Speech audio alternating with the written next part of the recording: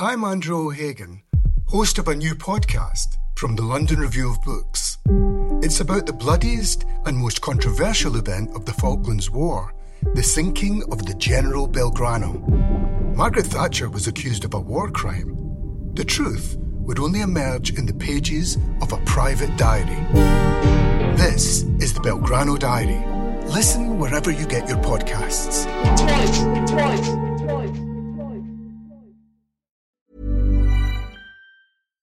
One size fits all seemed like a good idea for clothes. Nice dress. It's a t-shirt. Until you tried it on. Same goes for your healthcare. That's why United Healthcare offers a variety of flexible, budget-friendly coverage for medical, vision, dental, and more. So whether you're between jobs, coming off a parent's plan, or even missed open enrollment, you can find the plan that fits you best. Find out more about United Healthcare coverage at uh1.com. That's uh1.com.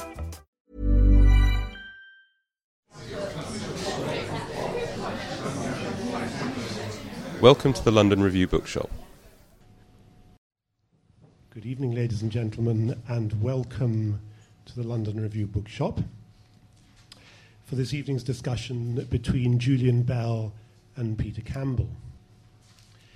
It's a very special pleasure to introduce Julian and Peter this evening because they are both good friends of the paper in all sorts of ways, that is the London Review of Books, and both of them write for the magazine, which is not always the case with the eminent and distinguished people who come and do events here. Peter has a super special relationship with the London Review of Books. He has been closely and crucially involved with the magazine since it was founded in 1979. He designed the magazine, the typography, and its outward appearance. He has, for the 30 years since then, been responsible for the production values of the magazine. He has written unbelievably copiously for it. He has 288 pieces to his name for this magazine. Can you believe that? It's the largest number of pieces that anybody can claim to have written for the paper. He's written on every conceivable subject, it seems, from engineering to architecture to London escalators and to wildlife. Weeds, in fact, he wrote about not so long ago. But his main subject, of course, is art, the practice of art, and art history. And, of course, he is the artist and designer of the covers of the magazine. For the last 18 years, every 2 weeks, he has produced a cover for the London Review of Books. He also actually designs other magazines and books and heaven knows what else. But quite how he is as productive as he is a slightly daunting mystery. Writing about Peter's covers, Perry Anderson says, and I quote, "The watercolours that adorn the front of the LRB vivify the sense of the writing. The nonchalant wit and beauty of Peter Campbell's typewriters and wash basins, tousled bedspreads and tropical frondage offer a promesse de bonheur of what lies within." In recent years, Peter's gallery reviews have been a particularly happy aspect of the magazine, and he's collected them together, along with other pieces, in a very handsomely produced book from Hyphen Press, with a slightly enigmatic title of At ... But it's a really, really wonderful book, which you'll be able to buy afterwards if you haven't already bought it.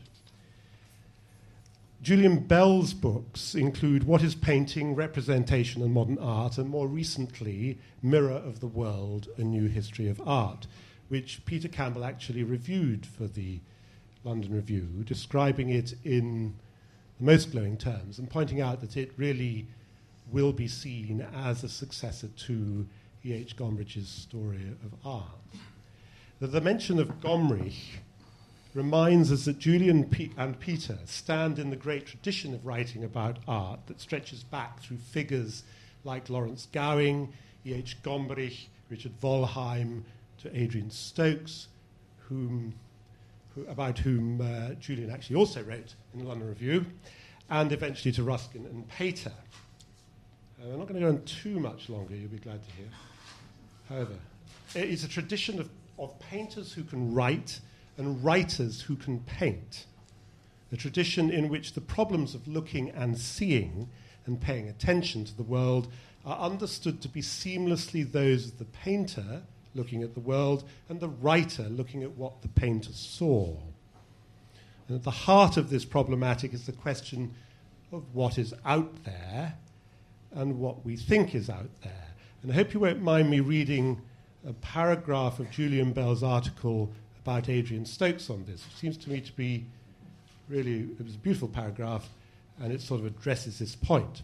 Perhaps the main reason I find it hard to settle with this commandingly intelligent and self-aware writer is the status he gives to fantasy. From his Freudian viewpoint, fantasy is the individual's projection of desires and fears on the ground, the stone, if you like, of otherness. And this, as far as I can see, is the mode in which he would claim we are bound to relate to every kind of object. But as a principle, this is bad for both the critic and the artist. It allows too much to the former and surrenders too much that is necessary to the latter.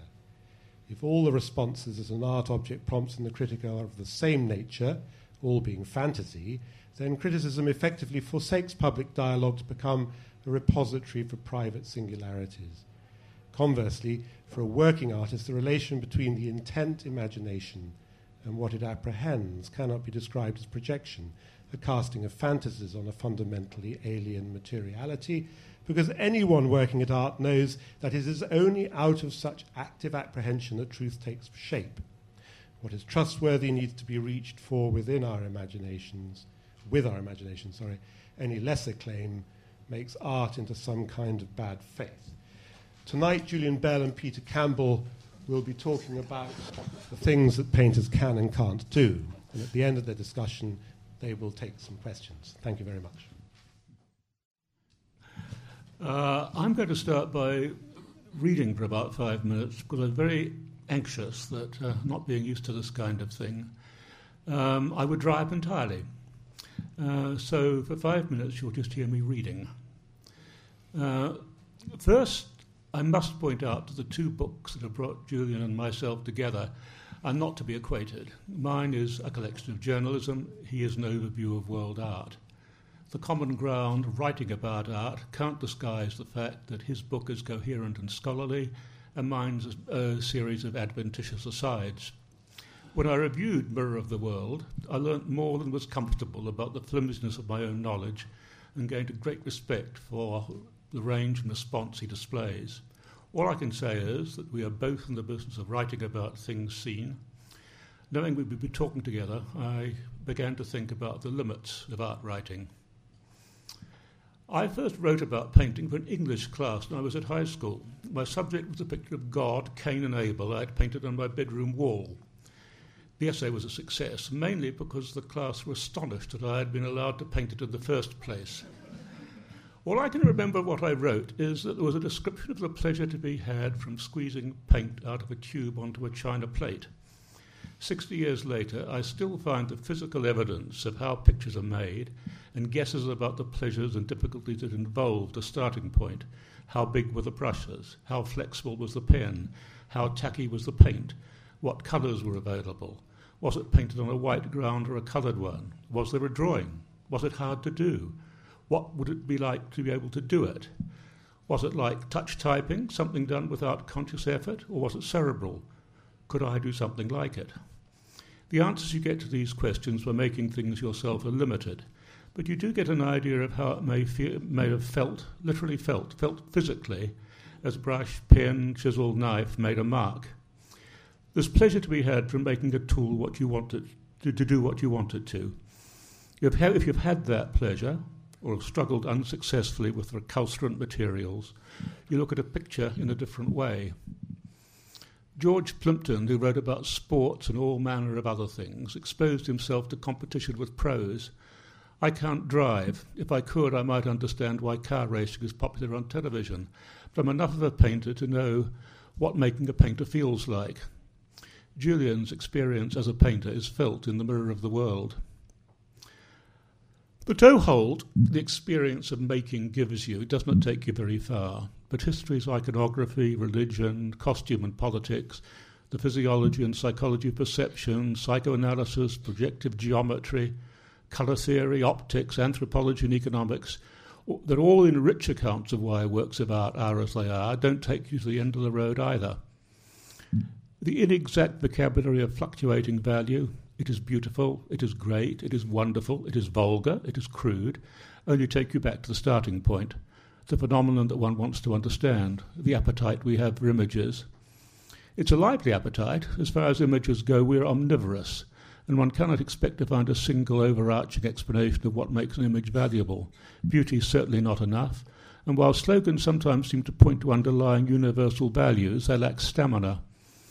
I can remember a handful that seemed, when I first heard them, to explain what was good and why. Economy of line described the simplicity of Matisse drawings. Truth to materials, the purity of Brancusi sculpture. Ineloquence, the presence of Piero della Francesca's frescoes.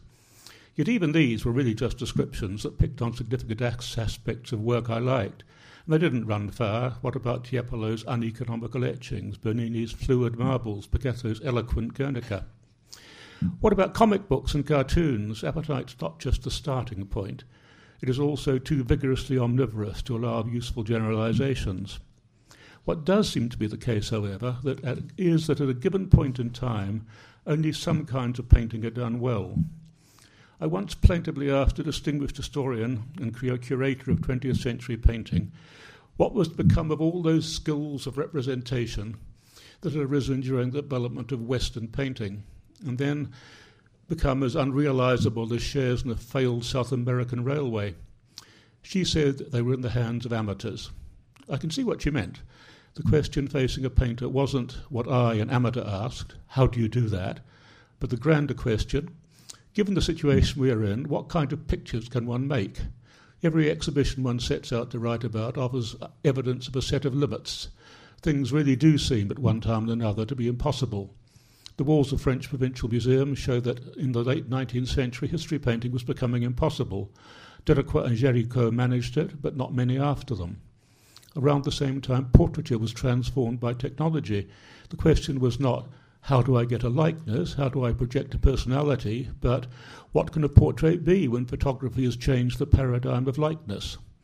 The answer to that question that I read in, for example, Frank Auerbach's work, is that you can take what is personal, the way paint is handled, the handwriting as it were, and transfer much of the picture's content from the actual conformation of flesh to the inherent power of strong marks and thick paint. Whereas in Franz Halse's portraits, which also draw your eye to straight, brisk brushstrokes, the abstract liveliness of the painted surface is borrowed to give the face an exceptional vivacity. In Auerbach's portraits, the weight and abbreviation of the marks still relate to a face, but the idea of likeness has little meaning. One has a human presence, but not in the ordinary sense at least, a recognizable one. But then what about Lucian Freud, Ewan Uglow, Balthus, Alice Neal, and so on? One only has to set up a notion that something is impossible, a closed path, to find painters who prove that there is, after all, a way out. So one thing I'd like us to talk about this evening is the barriers in the mind that seem to define what can't be made. I say seem because each sort of can't can be challenged. The fashion can't, you can't wear that. Hang it on your wall. The answer is, I just did it. The technical can't, no one knows how to draw the way Ingres did, is unanswerable because no one knows how to draw like anyone else. The ignorant can't, painters can't paint a proper portrait anymore. It's just not true, although it does leave open the question of why the Portrait Award at the National Portrait Gallery is so dispiriting. And someone may, of course, come along and do a wonderful Death of Nelson that proves that anyone who says a history painting can't be done is wrong after all. And that's where I would like to hand over to you. Well, Peter, what can't be done in painting at a given moment? That's posing that question. You've thought of a very fine way of opening out from your own set of concerns, your own characteristic modus operandi in this collection of essays, to what ought to be my concerns as a would-be historian of art. But before I respond to that, I'd just like to say, really for the benefit of people who haven't yet looked at Peter's volume, something about the tang of it. It gives me, Peter's prose gives me a pleasure, and I hope you won't mind me putting it this way, rather like that of very, very well-conceived joinery. God. I like that. It's like a bureau in which all the drawers are snug and slide out perfectly. It's very well edited by people other than me, you understand. The mouldings are discreet and delicious, in which the handles are good to the hand. And it's very rare to read prose in which every part fits its purpose so beautifully. These 3-4-page essays are just extraordinary, exemplary exercises in close attention, in imaginative generosity, in subtly moving an argument forward, but in not jumping into blather and rhetoric. And so everyone can learn and relish what you're doing in this book. I think it's absolutely beautiful. But from these exercises in close attention, at the periphery, which is looking very hard, is the main centre ground of your stuff here. But wondering rather anxiously, what kind of history surrounds them is what you're talking about. Now, let me actually try to get a clearer sense of what you're being anxious about, what you're wondering about, by coming back to one of your most boldest and most striking essays, which is about Titian. And I'm going to read a bit of what Peter says about Titian. Watching Titian's manner change, seeing him start within sight of the decorous processional solemnity of Giovanni Bellini and become the master of agitated crowds, seeing him stretch, transform, and in the end put aside his achieved and perfected skill in poetic, gesturally modest tonal painting in favour of rough sketchiness and blurred suggestion, making pictures which stand in a more godlike relation to the world, as though the end he worked to was to create his own world rather than to represent ours. All that is at once exhilarating and ominous. One can acknowledge Titian's stature and still remain open to regret for a propriety which was, in the end, lost to art entirely. It is unsettling to see someone gobble up 400 years of the future of painting in one lifetime. The high adventure of representation was over. The art of painting would flourish after Titian, but the science of painting would mark time. It's a very, very bold historical statement, and it's rather stirring. But I'd like to know, could you tell me a bit more about the nature of that high adventure of representation? What kind of enterprise is that? And could you tell me a bit more about this propriety, which was in the end lost to art entirely? Well, the propriety was what the 19th century desperately tried to get back. They wanted in Germany with the Nazarenes, with the Pre-Raphaelites in England, they were looking for a stillness, for a lack of agitation, a lack of flourish, which seemed true in some way.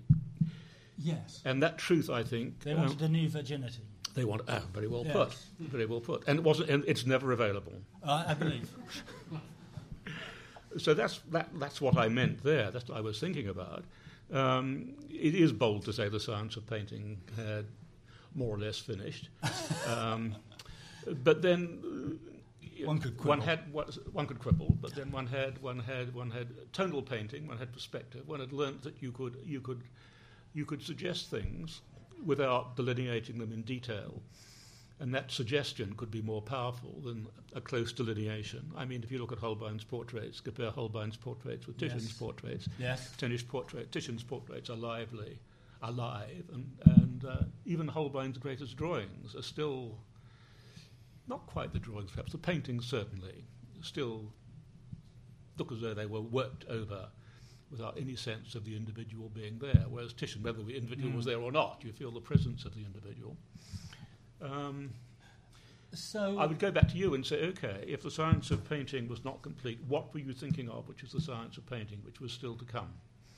That was not my purpose.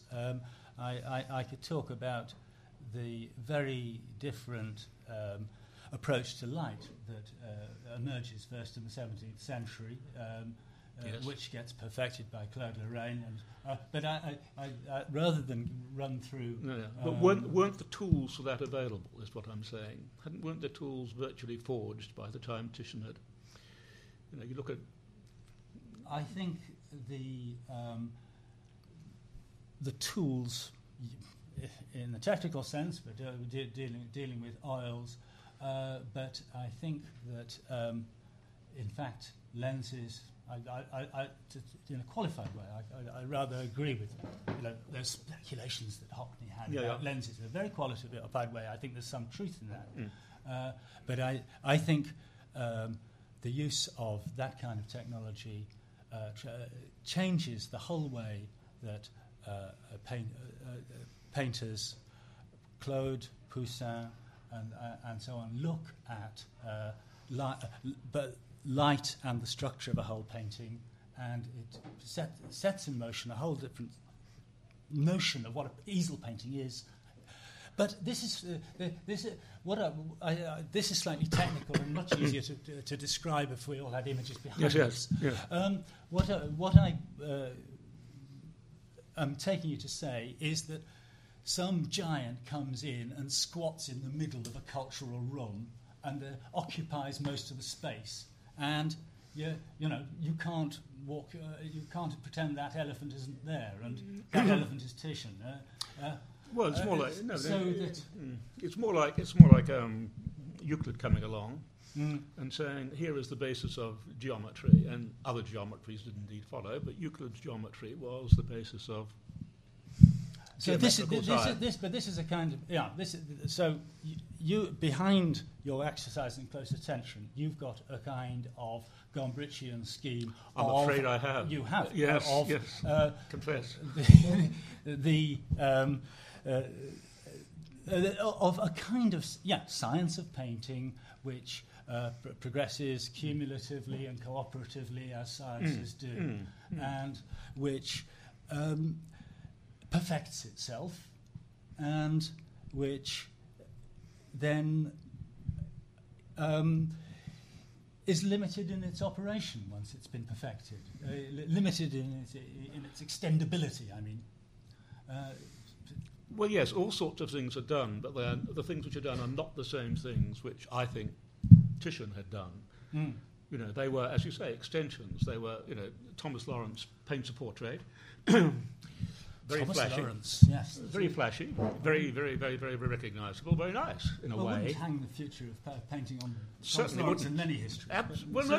It's good. One's not. I'm saying that okay. So you'd say, well, is this an advance? Yeah. And the answer is, well,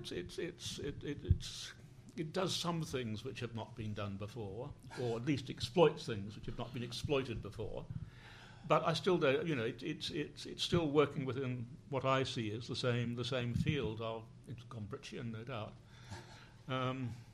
Well, yes. Am I going to play devil's advocate or artist's advocate? I mean, because you see, I have not to believe this. You've raised two instances, and then. Because your mind is scrupulous, thought of counter-examples and objections. You've raised what happens to history painting from the 19th century, from, the time of Delacroix and Géricault onwards. And you've raised the issue of what happens to portrait painting after photography, which is a kind of classic question to discuss. Now, I mean, I think of something that quite struck me. You talk about Orbach as a preeminent post-photographic painter, in that he's found a whole new way of using paint to denote people, which has got nothing to do with the camera, really. And for me, my own preoccupations as a painter have been much more to do with, I'm a figurative painter, with Lucian Freud. And I remember a moment in Lawrence Gowing's book about Lucian Freud, when he's writing about the conundrum for critics in Britain during the 1950s, when they were seeing the advent of this very forceful artist and trying to account for it in the era of the heyday of high modernist painting and abstraction and so on. And he said no critic could seriously believe that the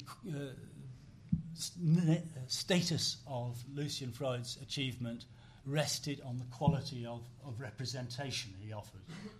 And yet, Lawrence Gowing goes on, writing with 30 years hindsight, that is exactly what Lucian Freud built his case on. He was going to represent people with an attentiveness, with an attachment to the singularity of that person, of a like there had never been in painting. Was his kind of contention. He wanted the person the painting to be the person, and so he is. What I'm saying is, in such an example in painting, perhaps you can reinvent the wheel. You know, you're saying that Titian invented the big wheel, and we've all just got to hover around the rim of it. But in such a case, the painter has got to believe that that you can start afresh with every basic trick in the book. But Freud's a very interesting case. I remember going to the Marlborough Galleries when the first of Freud's exhibitions, in which he had stood up and got a big brush, made one think, is this Freud? You know, can it be? And I'd loved I very much admired the pictures in detail. I very much admired the slightly surrealist zebra and the zebra's head and so on. And looking at these, I thought, these are very like painterly pictures in the Saturday Evening Post. And then Norman Rockwell. No, not Norman Rockwell. Okay. No. There was a string of American painterly illustrators who used a big brush and so on. And then, I've seen Freud's exhibitions over the years. And what's come to me is that what lifts them beyond the general run of portraiture has been a relationship with human beings. I mean, the nude portrait, for example, is not a common genre. It wasn't a common genre. Yeah. And the nude portrait is very important to him. Yes. That the room, it's as though it is the drama of making a picture, the drama of having someone take their clothes off, the drama of it being the same small room again and again, the drama of it being done by artificial light. All these things make a show of it, and yet it's not the actual manner of the painting is fine, but wouldn't stand up on its own. So, I mean, I like the picture of the so you're sink with flowers in it, but the sink with flowers in it. If you say if Chardin does a still life, you say, this is. I don't want anything more. When Lucian Freud does his still life, I think no, still life's not your thing. You do need a human presence in order to. So you're saying that really, to put it pejoratively, there's a bit of a charade of representation going on with it. No, I wouldn't say charade. No, I'd say it's a bit of a performance of a drama Well, it's a drama, but not a. And that's not the way he pejorative gets at away with all. it. Well, he doesn't. Not everyone gets away with it. I mean, it shows that it can be done. And indeed, if you take Ewan Ugolo, for example, where you have these what seems to me happens is that he says, "Look, I'm not going to paint. I'm going to just record very exactly where these points appear on the canvas, and then I'm going to fill in between them, and I'm going to do it layer by layer and area by area." And so you don't have to worry about me trying to represent something, because I'm going to make an object which is separate from the swishy business of painting and in the cerebral business of mapping out the visual world as you see it. I mean, Alice Neal, you say, I'm going to record strange people in strange ways, and I'm going to do it quite crudely and boldly. And there somehow it carries off, but again it carries off in terms of human drama, it seems to me, or indeed the suggestion of a drama, or one's attempt to sort through to who the person might be, what the relationship was, and so on. Well, I think, I can't argue with any of those analyses, and I'm sure that's true, but it's I have to look at it for myself as a business of the painter's own belief system, which Nicholas Spice was kind of talking about in the quote. If you're painting in good faith, you have a sense that you're having to invent the act of representation anew, if you're a figurative painter. Now, what do you mean quite by that? Well, that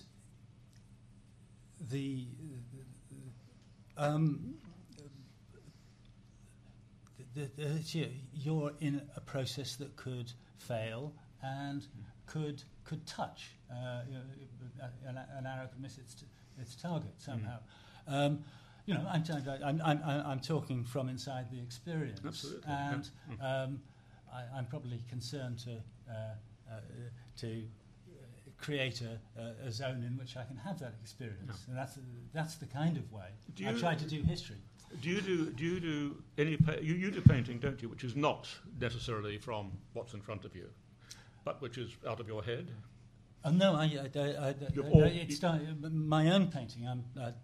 If anyone wants to come and see my painting, I've got a show, plug, in a month's time, starting at the Francis Calle Gallery, 21st of April, my first show in London for many years. Anyway, so you can check these statements, assertions, but they start with ideas, and then there has to be the touch of looking at people and making... using a palette, using brushes in front of people. Somehow that's part of the whole. So you are painting from life. Is that what you're saying? Yeah, to that extent. Do you ever not paint from life? I ask because I do both. You see, I mean, I'm an illustrator. I'm not really a painter. I mean, I'm an amateur. I do insist, but I'm involved both in doing drawings out of my head, and also quite often I'll sit in the field and try and paint like Sargent, I suppose. And it's not easy, but they're quite different experiences. One thing, you don't know what you've done when you're painting. Well, at least when I find when you're painting from something in front of you, it'll be a week before you have got what you were painting out of your head and see what you have painted. Yes, and it's as though it has to mature. It's like one of those stews, which is best the third day. Well, that's. Have you had that experience? Yes, of course I have. Yes, and in fact, my characteristic daily experience is to put the canvas face to the wall at the end of the day, and then the next morning when I walk into the studio to make as much of a kerfuffle and a delay until the ghastly moment comes when I have to turn the canvas round and see what I actually perpetrated. But anyway, this is... Well, these things are not uninteresting, because I think this is quite... I mean, if you look at... The fool one was yesterday is completely different from the wise and earnest pair of eyes that one possesses right now. That's right. Yeah. I don't know, But I mean, you and I are talking about a process which is not rare, because lots of it's going on, but it seems to be outside the mainstream of what people now find interesting. mainstream of what is exhibited, exhibited in superior places, to put it. Well, we're talking about painting, and for myself, I've got a great faith that painting will continue. When I wrote a book about what is painting 10 years ago, it was in a cultural situation where there'd been a whole load of predictions of the death of painting and a general opprobrium cast on the whole medium for reasons I momentarily forget. But, it seems to have survived. There's a large amount of walls that need to be filled, and it's a very useful way of filling them, I think. There was an American sociologist who did a book where he actually went round and saw what was on people's walls mainly in New York, and the analysis which came out, it was interesting. Landscapes, yes, a lot of abstract painting, a lot of African art. Yeah. A few portraits. Portraits were mainly photographs along the wall. No. One portrait, which was father, mother, just a couple, I think, but divided down the middle, so when they divorced, they could, and they did.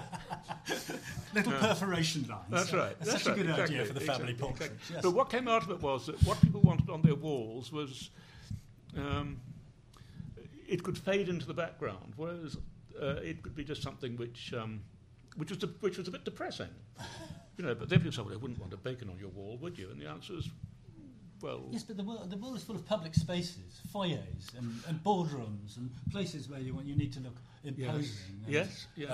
Swinge your taste into people's eyes. Yes. Well, I read somewhere once, I think it was about Hodgkin. All these are rather mundane ways of arguing for the survival of painting. But, but Germaine? Yes. I mean, Sickert has a very good piece about when he was refusing to give money to the... One size fits all seemed like a good idea for clothes. Nice dress. It's a t-shirt. Until you tried it on. Same goes for your healthcare. That's why United Healthcare offers a variety of flexible, budget-friendly coverage for medical, vision, dental, and more. So whether you're between jobs, coming off a parent's plan, or even missed open enrollment, you can find the plan that fits you best. Find out more about United Healthcare coverage at uh1.com. That's uh1.com. There's never been a faster or easier way to start your weight loss journey than with PlushCare. PlushCare accepts most insurance plans and gives you online access to board-certified physicians who can prescribe FDA-approved weight loss medications like Wegovy and Zepbound for those who qualify. Take charge of your health and speak with a board-certified physician about a weight loss plan that's right for you. Get started today at plushcare.com/weight loss. That's plushcare.com/weight loss. plushcare.com/weight loss. The art fund, we'll all put a little bit of money in and then we'll buy pictures for national galleries. And Sickert said, no, I won't put money in there. What a young man should do is get on the train going north and find a manufacturer of some sort who will be interested in what he says and become his patron and start buying pictures. And I don't think... Well, the world may have worked that way in 1910. I've got no idea. It was sheer mischief. Sheer mischief on his part. He was. Sickert, yes. Yes. Most mischievous. On the other hand, he did funniest sell... art writer ever. His pictures were of a sort which people hung on their walls. Yes. But I'm not sure people want pictures. Well, Sickert I'd want, yes. But do people want... find out in a month's time. But, yes. I don't mean to depress you. But, no, I mean, my own double act is at once to paint these pictures and to... I'm a bit too curious, and I suppose that's what ends up with rather large books like this, so that the curiosity spills out from rather panoramic paintings into very panoramic surveys of history. But to me, you see, the art of writing a history like this is to suggest that certainly the conditions under which painting and the arts in general operate, change, and it is true circumstantially that you can't do what you could do before the camera was invented in the same way, really. But at the same time, to write as if one is inhabiting each moment of someone working in a studio trying to make something to look at, which is what I'm attending to, as if that were a fresh and originary moment in which that all is possible. And it's...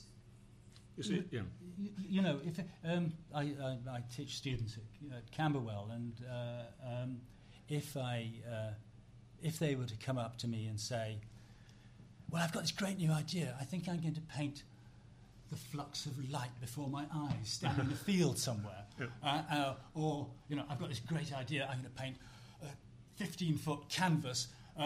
Embodying the human condition in a completely abstract fashion, or I've got this great new idea. I'm going to do art about female perceptions of the body. I wouldn't come to them and say, "You can't do that. That's impressionism. That's abstract expressionism. That's feminist art of the 1980s. Get lost. Get up to speed." I would say to them, "Yeah, you should try and do that." This is probably why I'm a very dangerous person to have in an art school, a very dodgy person to have in an art school, because you certainly won't do the thing you intended to do, and the constraints will be different. But if you're someone who makes things in any interesting way at all, something interesting will result out of the... I would try and warn them that the historical situation was somewhat absurd, to reinvent Impressionism or 1980s feminism or whatever it might be. Well, there are those people who take photographs and then exhibit those as new works of art. Yes. It's an extreme case. I might try and stop them doing that. Uh-huh. Yes. There are limits to my Catholic. In your in Mirror of the World, you talk about an image jam. I'm sure you're absolutely right. There is an image jam. You'd forgotten you said that. Yeah. Well, there's lots and lots of images around, and you think it's reached a point where a coherent school of painting is impossible. I mean, there have been times when there have been schools, but now, I think it's you writing about the YBAs. You say, but it's not a school really, because somebody's going to be doing this and someone's doing that. Maybe you're painting it, maybe conceptual. It was a very convenient label all round for a period in the 90s, wasn't it? Yeah, but do you think this is a sign that a school, the Camden Town School or the Euston Road School, or those groups of people who seem to feel they've got a common purpose? Do you know any group like that now? Well, we 10 years ago we had the Stuckists, which was a little little schoolette. Yes, yeah. There was the school. There was Kittai's School of London, of course. Yeah, that was another. But they are confected affairs, and they're a bit preposterous. But then how many schools have stayed together for very long? There were maybe 5 years in which it was important to be Cubist, or maybe likewise, really, the Impressionists, or 10 years perhaps. Yeah, quite brief period. So, but for those 10 years, there was the we're roped up climbing the face together moment. Yeah. Well, that was two of them. That was just Picasso. Okay. But I mean, Impressionism had something of the same quality of people,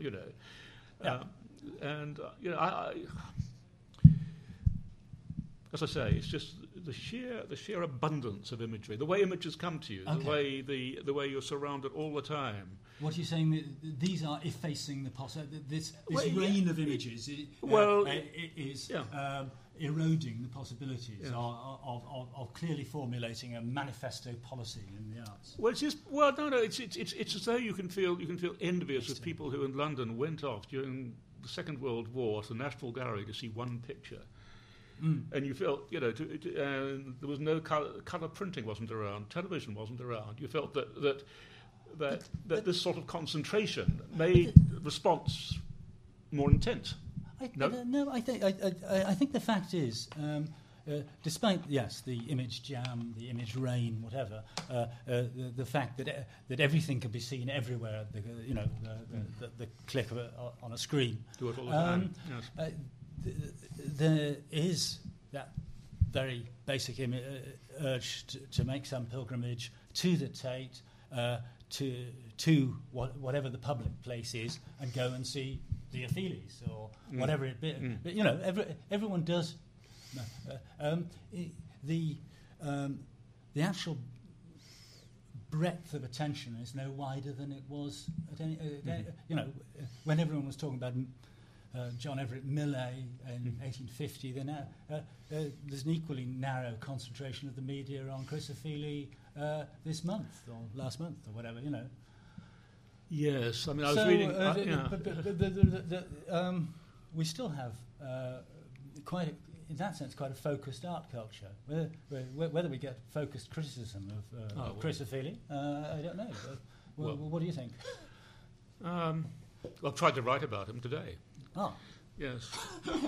It's been more or less dragged. Sneak preview? No, well, I mean, as my feelings are mixed, I'd have to try and spell it all out. But, it's... one feels one's limitations in the sense that I can't feel that the most obviously coat-trailing bits are not coat-trailing, and yet I can also believe that as far as he's concerned, they're a way of escaping from all sorts of dead ends which art seemed to be offering. It's a way of getting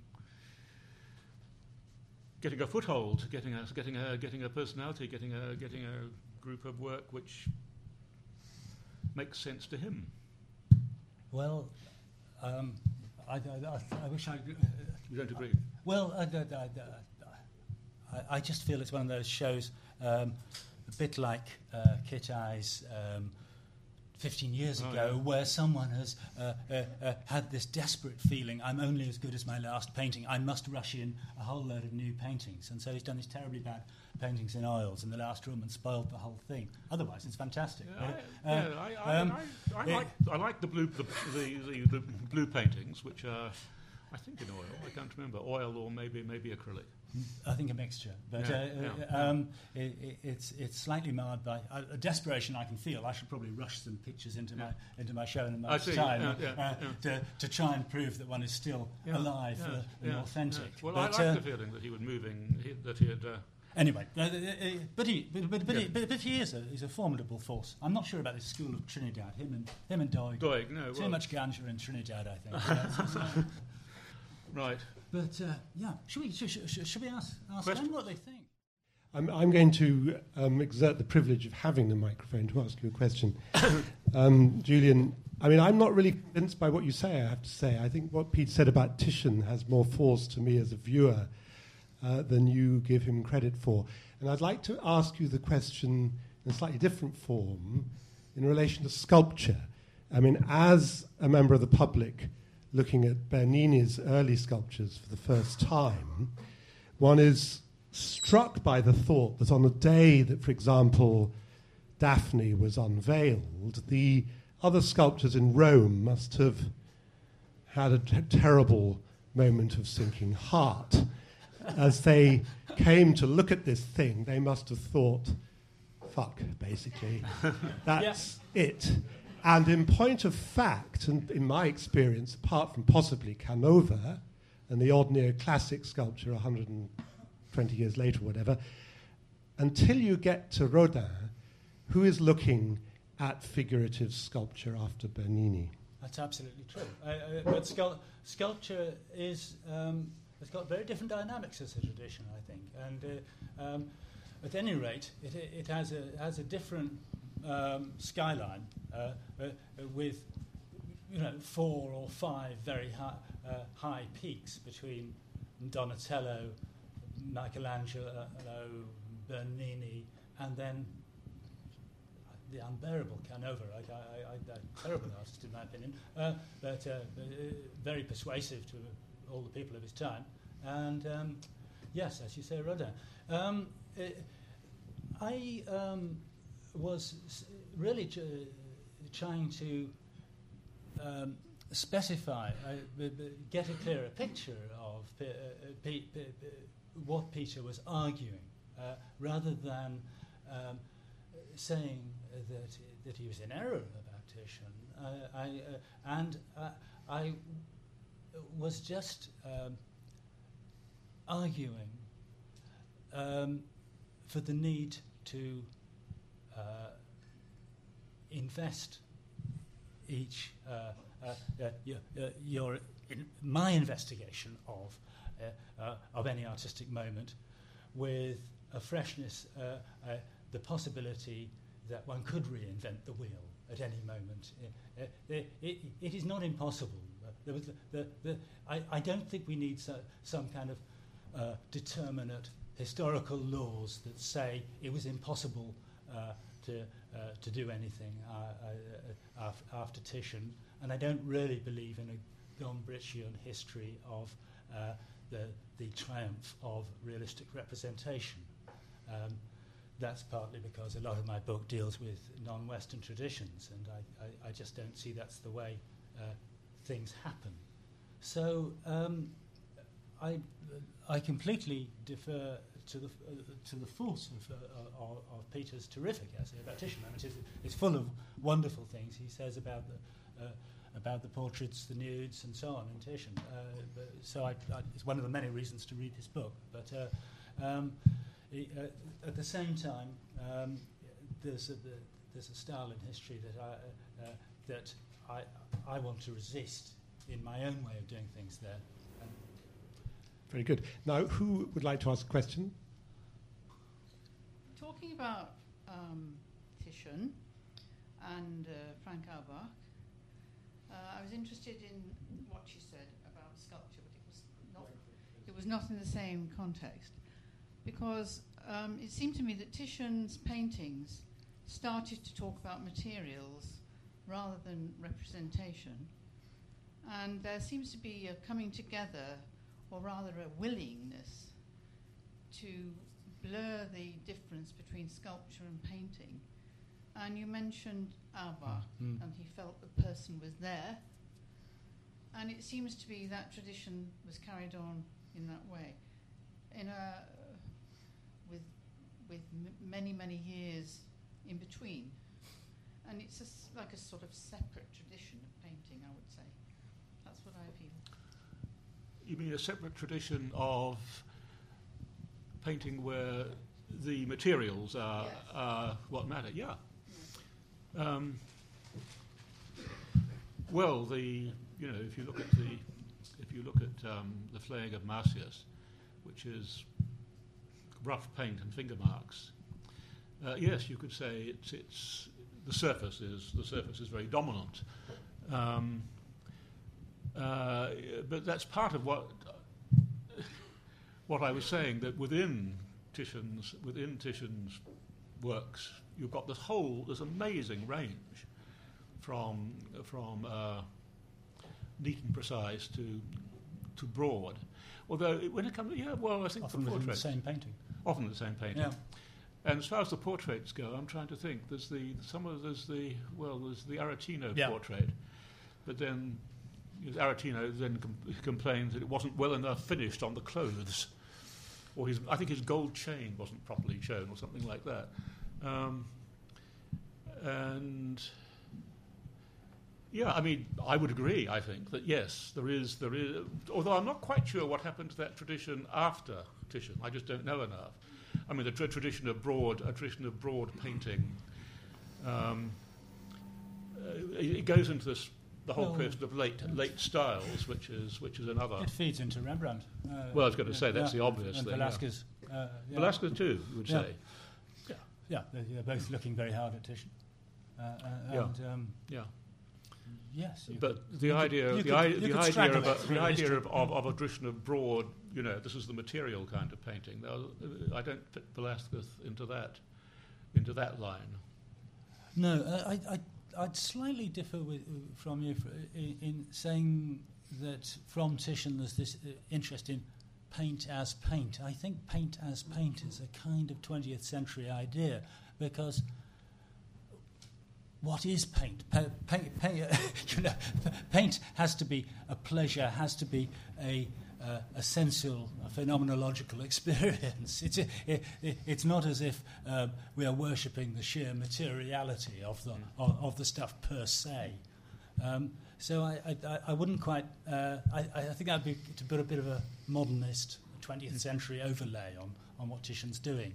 I think he's finding another way of looking at things, and of using paint, but it's using paint. There is the question of handwriting, the painter's handwriting, as it were, which gets more obvious. Well, I mentioned Hals, but there's Tiepolo is particularly, Tiepolo's drawings, which look more as though they're written than drawn in a funny way. Yeah. So you can, and Rembrandt's drawings too. The idea that you have an approximate, a blurred and open view of go at representation has got a long history in drawing. Whether it has in painting, I don't know. It's quite interesting that Rembrandt's drawings were appreciated in his time. It's not as though it was a secret that he kept to himself. I mean, they were saleable items, very much collected. So, yeah. So I can see it carrying through in drawing. I'm not sure I can see it carrying through in painting. I just don't know the examples. You know more than I do. Well, it's true. I mean, likewise, with Michelangelo's late work with its, broken facture and non finito was held in awe because it was the divine Michelangelo, but no one attempted to produce stuff like that. It was the record of an extreme situation of a great artist, and it wasn't the next stage in art. And I think that's probably true of Titian's late work too. Anyway, yeah. This is slightly going over the same territory on sticking with Titian, but I was just wondering whether it was also to do with a feeling that time was getting on and there was a need to hurry, or eyesight had anything to do with loosening the brush and the paint as well. I'm all for circumstantial reasons. Time was probably getting on, as it does.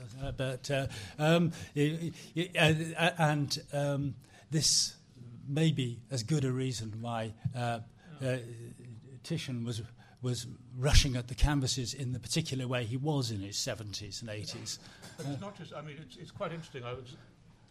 If you go to the Tate and you look at Millet's Christ of the Carpenter's Shop, and then look at Hearts of Trumps, you think, he got a bit bored with all those, putting the wet white paint down and working over it in the proper pre-Raphaelite manner, and things just, big brush is easier, and this you get totally. Some people didn't. Holman Hunt kept to it, but Millet didn't. No, there's a picture he did with a 4-inch brush called the Eve of St Agnes. It's a gorgeous painting. It's the sexiest painting he ever did. But it's painted as broadly as any late Titian. Millet, strange guy. Strange guy, Millet. Yes, we could start talking about him. We better not. So I think, Thank you. Coming back to Titian again, isn't the argument that the sort of Gombrichian argument that Titian represents some high point in the representational tradition? Could we not analogize that by saying that Shakespeare perhaps is a high point in the literary tradition, and therefore, because he did everything so absolutely brilliantly, it's hardly worth carrying on? I mean, I see a danger in the sort of art history which seems to be implied by Peter, and I'm trying to highlight it by comparing it to the Shakespeare example.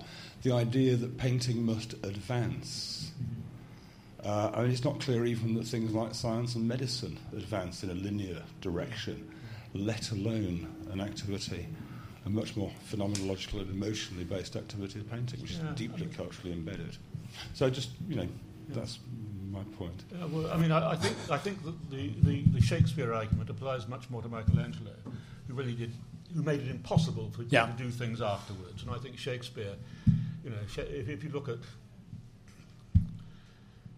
Jacobean tragedy, it's under the shadow of Shakespeare. I don't think Titian cast a shadow in that way, and I don't think it was. My point really was to do with a whole series of things he knew how to do, which other people didn't know how to do, and then were able to do. It's much more an enabling thing than an overshadowing thing. At least that's how I feel it. But you know more history than I do, so maybe I'm totally wrong. It is an enabling thing. It doesn't. I'm just trying to compare them. The analogy had come to me, and I support what you're basically saying. But the sympathy is with that. I think you see with Shakespeare a vast amount of fascinating drama happening in his ambit. Where Webster and so on, Turner, all those guys. In Titian's case, you get Tintoretto and Veronese kind of in his wake, and then. They are enablers. It's probably true. Yeah. Let's look at it in an upbeat fashion. Yeah. I'm interested in what was touched on early in the discussion, and that's the limitations of painting today. And both of you suggested that the strength of an idea behind painting is very important, in spite of Julian Bell's characterization of the student at Camberwell, and also the limitation of photography.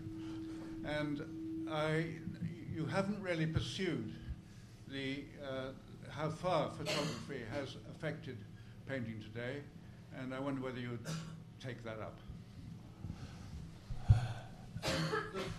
Possibly take up the two together, the notion of idea and photography as being a double force onto the activity of the artist. Well, I don't know if I can take up both reins, because I would have to second guess your own overarching notion, which I'd like to hear. I'm a painter who's very interested in Auerbach and Freud. Yeah. But I do think that tradition is threatened by the 20th century preeminence of idea and the 20th century march of photography.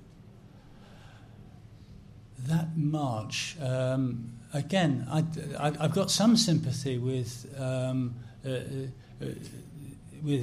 Hockney's hypotheses, which were rather vaguely stated in that book that came out, 7 years ago, Secret Knowledge, which was that there had been an era when the photography was the witness to reality, and that in the age of digital photography, this kind of faith in photography no longer applied, and the situation actually liberated the painter. Now, I do think photo painting has actually been flogged to death. If the Camberwell student comes to me and says, "I want to do photo painting," please don't. Toymans is one of the great artists of the day, but it seems to me a bit of a dead end after Toymans. At the same time, I try to.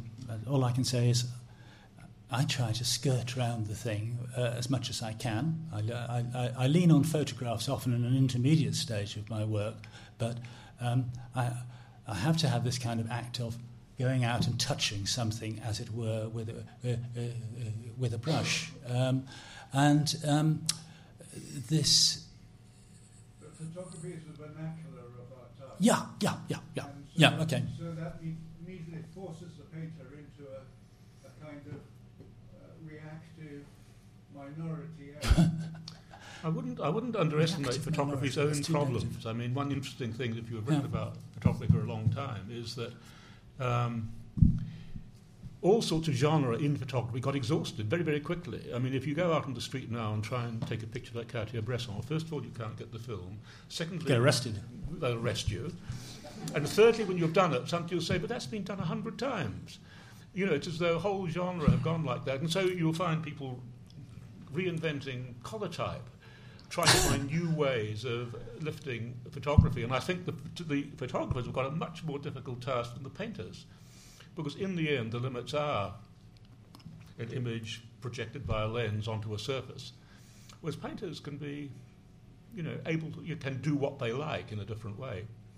Are you saying you'd like painting to be the vernacular of representation? No, I think painting has a special problem because it has lost that role. Well, it has but that's an opportunity equally, isn't it? It could certainly be. That it becomes a more reflective and exalted way of looking. On the other hand, if you think... People give a different quality of attention, perhaps, to a painting. If you think of the time of the past when you would have liked to... Let's say you think about, shall we go back to the past? And they say, oh, well, make sure you've got plenty of money and, you know, make sure that your teeth are good and so on. But as far as painting goes, you say, well, I'm going back to the past. I'm not going to be a very good painter. I just like painting.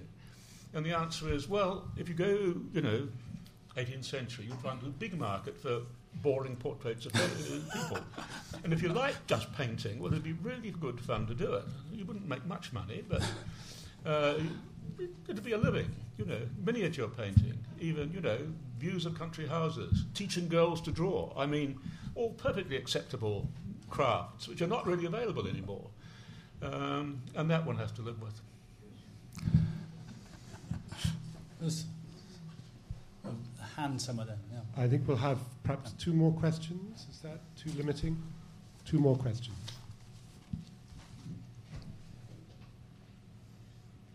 Hi, I wonder whether you have any views on the preparation that students now receive, the fine arts preparation they receive before they come to you, in fact, at college level, at art college level, and particularly the preparation they're getting even at GCSE and A level. What I'm interested in is really what impact you think that the relatively little amount of time that gets spent in the courses on technique at that age has. I mean, it has pluses and minuses, but you know, you see them by the time they get to college, and I'm aware that different countries take a very different view of the role of technique being taught earlier on. So I wonder if you had any views on what that means for the formation of the next generation of artists. That's for you. Well, I think that being confident with a pencil is like learning to ride a bike, and I think everyone who comes to art college should have had as much time being encouraged to be confident with a pencil, to draw, in other words, whatever that means, as possible.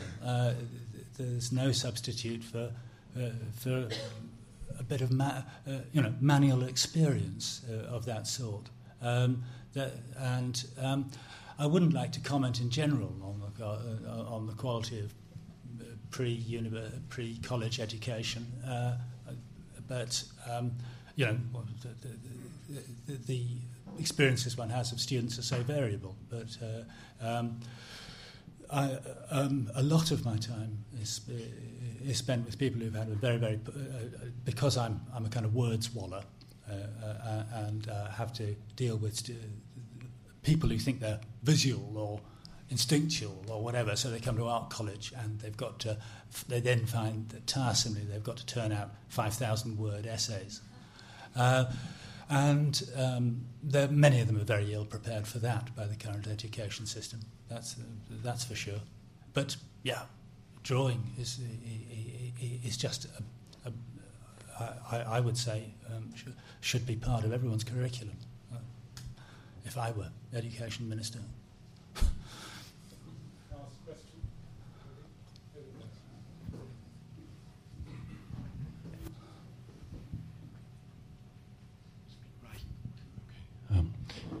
Can I just preface my question by making the observation I've always thought for some years that Peter Campbell has had the best job in London.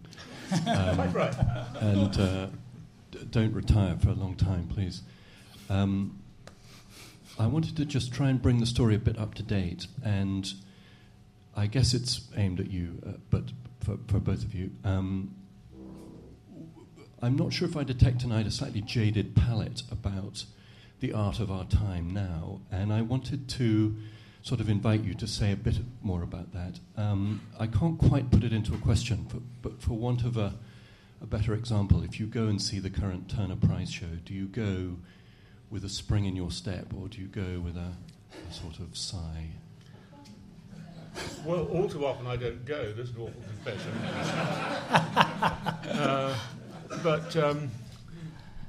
And part of it, I think, is just a lack of. I'm an old man. Lack of energy. I mean, not energy to actually get up and walk a bit. Energy in saying, okay, can I rethink the basis of what I believe? I went to the Ophélie exhibition. That's how I pronounce it. Ophélie. I don't know. And I didn't go along to mock exactly, but I went along with a predisposition to be indifferent. And in fact, I enjoyed myself.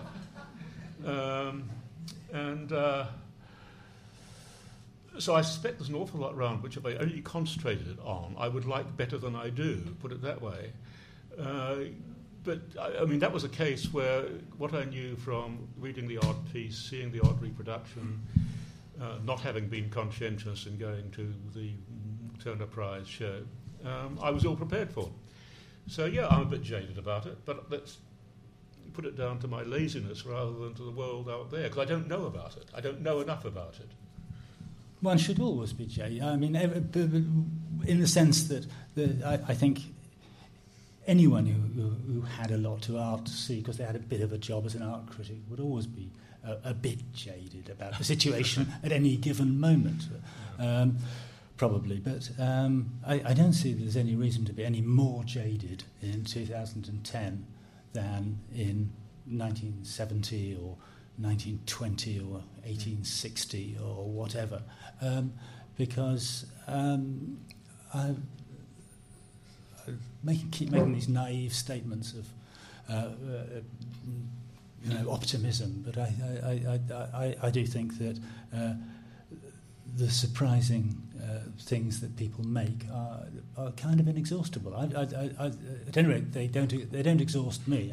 I'm ready to be surprised. I haven't been terribly surprised by the recent Turner Prize show. I thought I was going to like Richard Wright, and it seemed to be a non-event for me. But I did like the Runa Islam video a couple of years back. I thought that was a really tough piece, interesting. But that's my last Turner experience. It's like, you can just see a lot of politics behind a lot of people frightened of making the right kind of gesture in the company of their peers in the Turner Prize machinations, I think. So I don't take them very seriously, but they can come up with something good. Thank you for joining us for this London Review Bookshop event. For more, visit our website at www.londonreviewbookshop.co.uk or search for the London Review Bookshop on iTunes.